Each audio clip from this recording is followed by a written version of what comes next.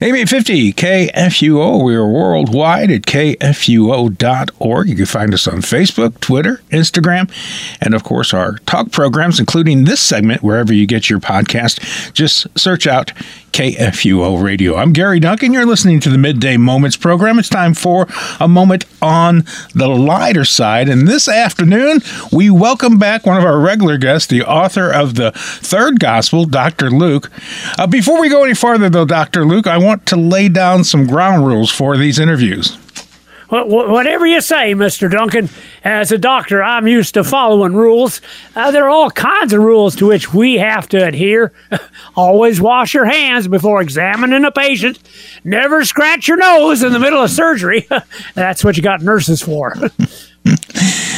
Do nurses scratch your nose for you? I guess so. Of course, what else do you have a nurse for? I mean, I'm doing the doctor and stuff. Well, I know, but I'm also glad to hear that you're good at following rules, and I've got a few more that I'd like to add. A few more? Okay. Yeah, a few more. Right. You're here because it's the season of Lent, and you're going to share the exclusive account of the Passion of Jesus Christ. Yeah, my exclusive account. I'd be glad to do so because there are many unique details of Jesus' passion that are part of my gospel. Of course, I am the third gospel, so I have the advantage of filling in the gaps of my predecessors, Matthew and Mark. I could answer some of the questions they left unanswered. Is that enough? That's just half the ground rules, okay? Dr. Luke, you are also forbidden to do any advertising for any hair-growing products of any type. This includes, but is not limited to, hair-growing elixirs, hair-growing plasters, and especially those hair-growing leeches. Well, I can understand, Mr. Duncan, that you might be a bit sensitive about my past efforts to restore the original furriness of that shiny cue ball head of yours. Well, first of all, let me tell you this. I don't have a cue ball head. Now, my hairline is receding, but it's not completely gone yet. Only a matter of time unless corrective action is taken, and I have a whole host of products we haven't even tried yet, Mr. Duncan. Although I will admit my preliminary efforts have been somewhat less than effective. Less than effective, yeah. They were a complete disaster. I trained for 4 years to be part of the U.S. Olympic Bible speed reading team, but thanks to you, I was disqualified.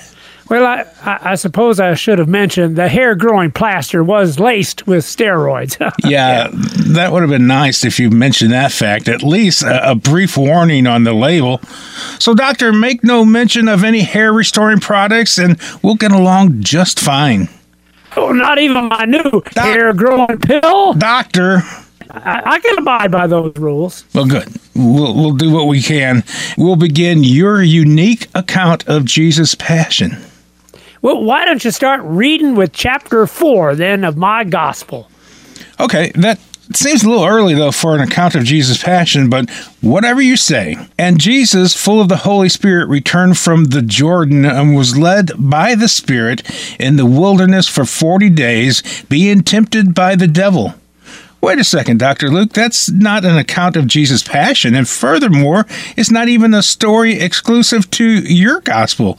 I realize Mark only gives a abbreviated version of the temptation of Christ, but Matthew includes all the same temptations you do, only in a different order. I appreciate that there's no mention of any hair products, but you've broken the first ground rule.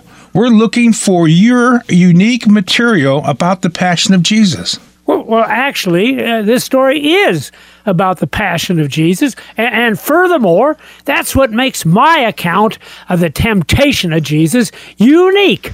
What are you talking about, Dr. Luke? Well, you're right there. All three of us gospel writers make mention of the temptation of Jesus, but I'm the only one who draws a direct connection between that temptation and Jesus' final suffering and death.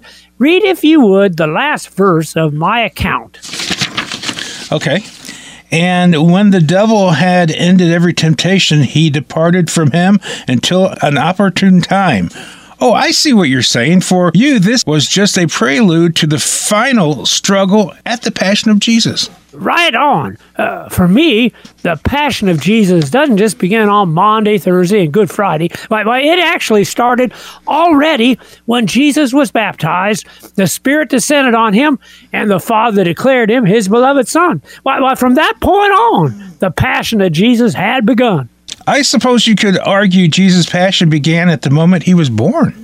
Well, you could say that, and actually that would be the take of my good friend Matthew with his infancy narrative about divorce and a murderous king.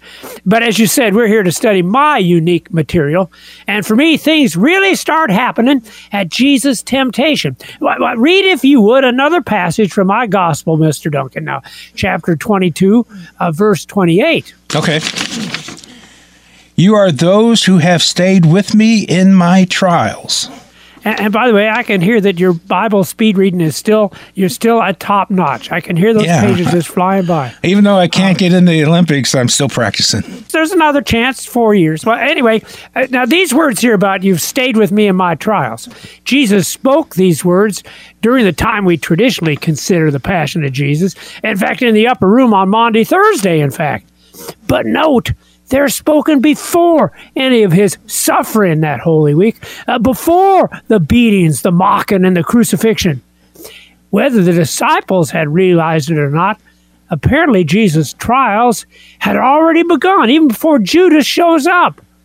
Furthermore, the word for trials here, get this, is actually the same word that is translated temptation in that earlier account of Jesus' battle with the devil. The point I was trying to make is that Jesus' whole life has been a passion story, a story of temptation and a struggle with the evil from the start. Now that you mentioned it, Dr. Luke, in your gospel throughout Jesus' ministry, there are people coming to him trying to put him to a test. I suspect that also is the same word for temptation. Oh, you're very insightful, Mr. Duncan, for a guy that doesn't have a lot of hair.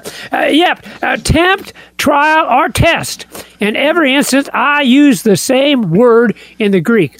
By the use of this word, I was implying that all of Jesus' life is a passion story, a story of his struggle with the devil.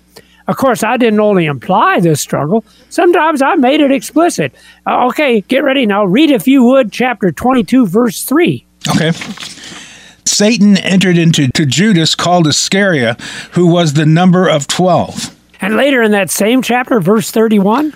Simon, Simon, behold, Satan demanded to have you, that he might sift you like wheat. For me, Jesus' passion, his life and death struggle with the devil, begins in the wilderness temptation and finds its conclusion in the events of Holy Week. But let me share with you another unique connection I make between the temptation of Jesus and his final suffering and death.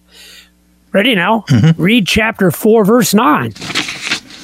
And the devil took Jesus to Jerusalem and set him on the pinnacle of the temple and said to him, if you are the Son of God, throw yourself down from here. Now, Matthew's account does mention that this original temptation of Jesus took place in the, quote, holy city, unquote. But only in my account is the actual name of that city given. Jerusalem, I said. Now, that's a name that's mighty important in my gospel.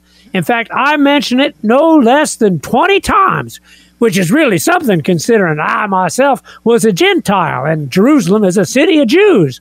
Why, my Jewish brothers, Matthew and Mark, together don't mention Jerusalem that many times. So what is significant about the city of Jerusalem? Well, rather than tell you, let me show you. I don't mean to bring up a depressing topic, but it seems like your Bible speed reading skills are still pretty good, Mr. Duncan.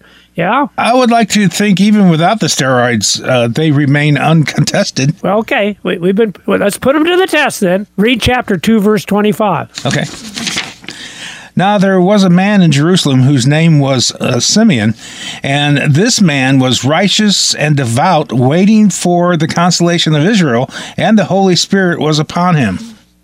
The first public announcement of Jesus' ministry takes place in Jerusalem. Then chapter 2, verse 41. Okay. Now his parents went to Jerusalem every year at the feast of the Passover. The only known story of Jesus' childhood takes place in Jerusalem. And it's in the Jerusalem temple that he amazes the Jewish teachers with his wisdom and understanding.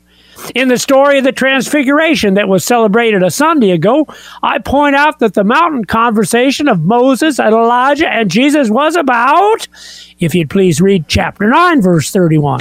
Okay. They appeared in glory and spoke of his departure, which he was about to accomplish at Jerusalem. I'm beginning to see the passion connection there. Well, just keep reading then. Chapter 9, verse 51. Okay. When the days drew near for him to be taken up, he set his face to go to Jerusalem. Chapter 13, 33. Okay. Nevertheless, I must go on my way today and tomorrow and the day following, for it cannot be that a prophet should perish away from Jerusalem. And finally, chapter 18, verse 31. Okay. And taking the 12, he said to them, See, we are going up to Jerusalem, and everything that is written about the Son of Man by the prophets will be accomplished. You definitely do draw a strong connection between Jerusalem and the Passion of Jesus. Do you need a breather to catch your breath? Are you ready to work? Yeah, my fingers are... I got paper cuts, too. Well, anyway, that's just a half of it, Mr. Duncan.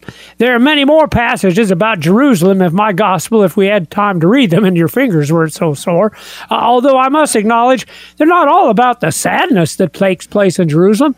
There were some blessings there as well. I mean, if you can handle it, chapter 24, and we'll just do them together, verse 47 and 52. Oh, great. Repentance and forgiveness of sins should be proclaimed in his name to all nations, beginning from Jerusalem. And verse 52, and they worship him and return to Jerusalem with great joy.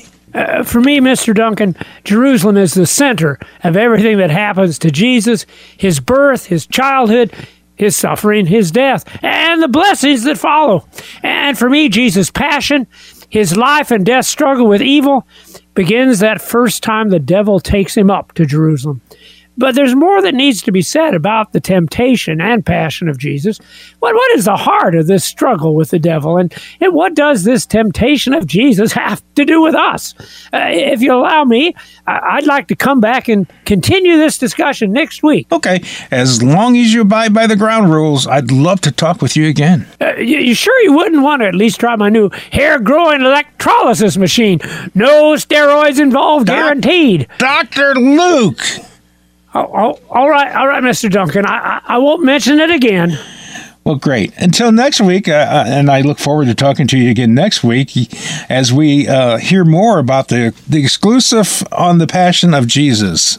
This is the Messenger of Good News, KFUO at KFUO.org.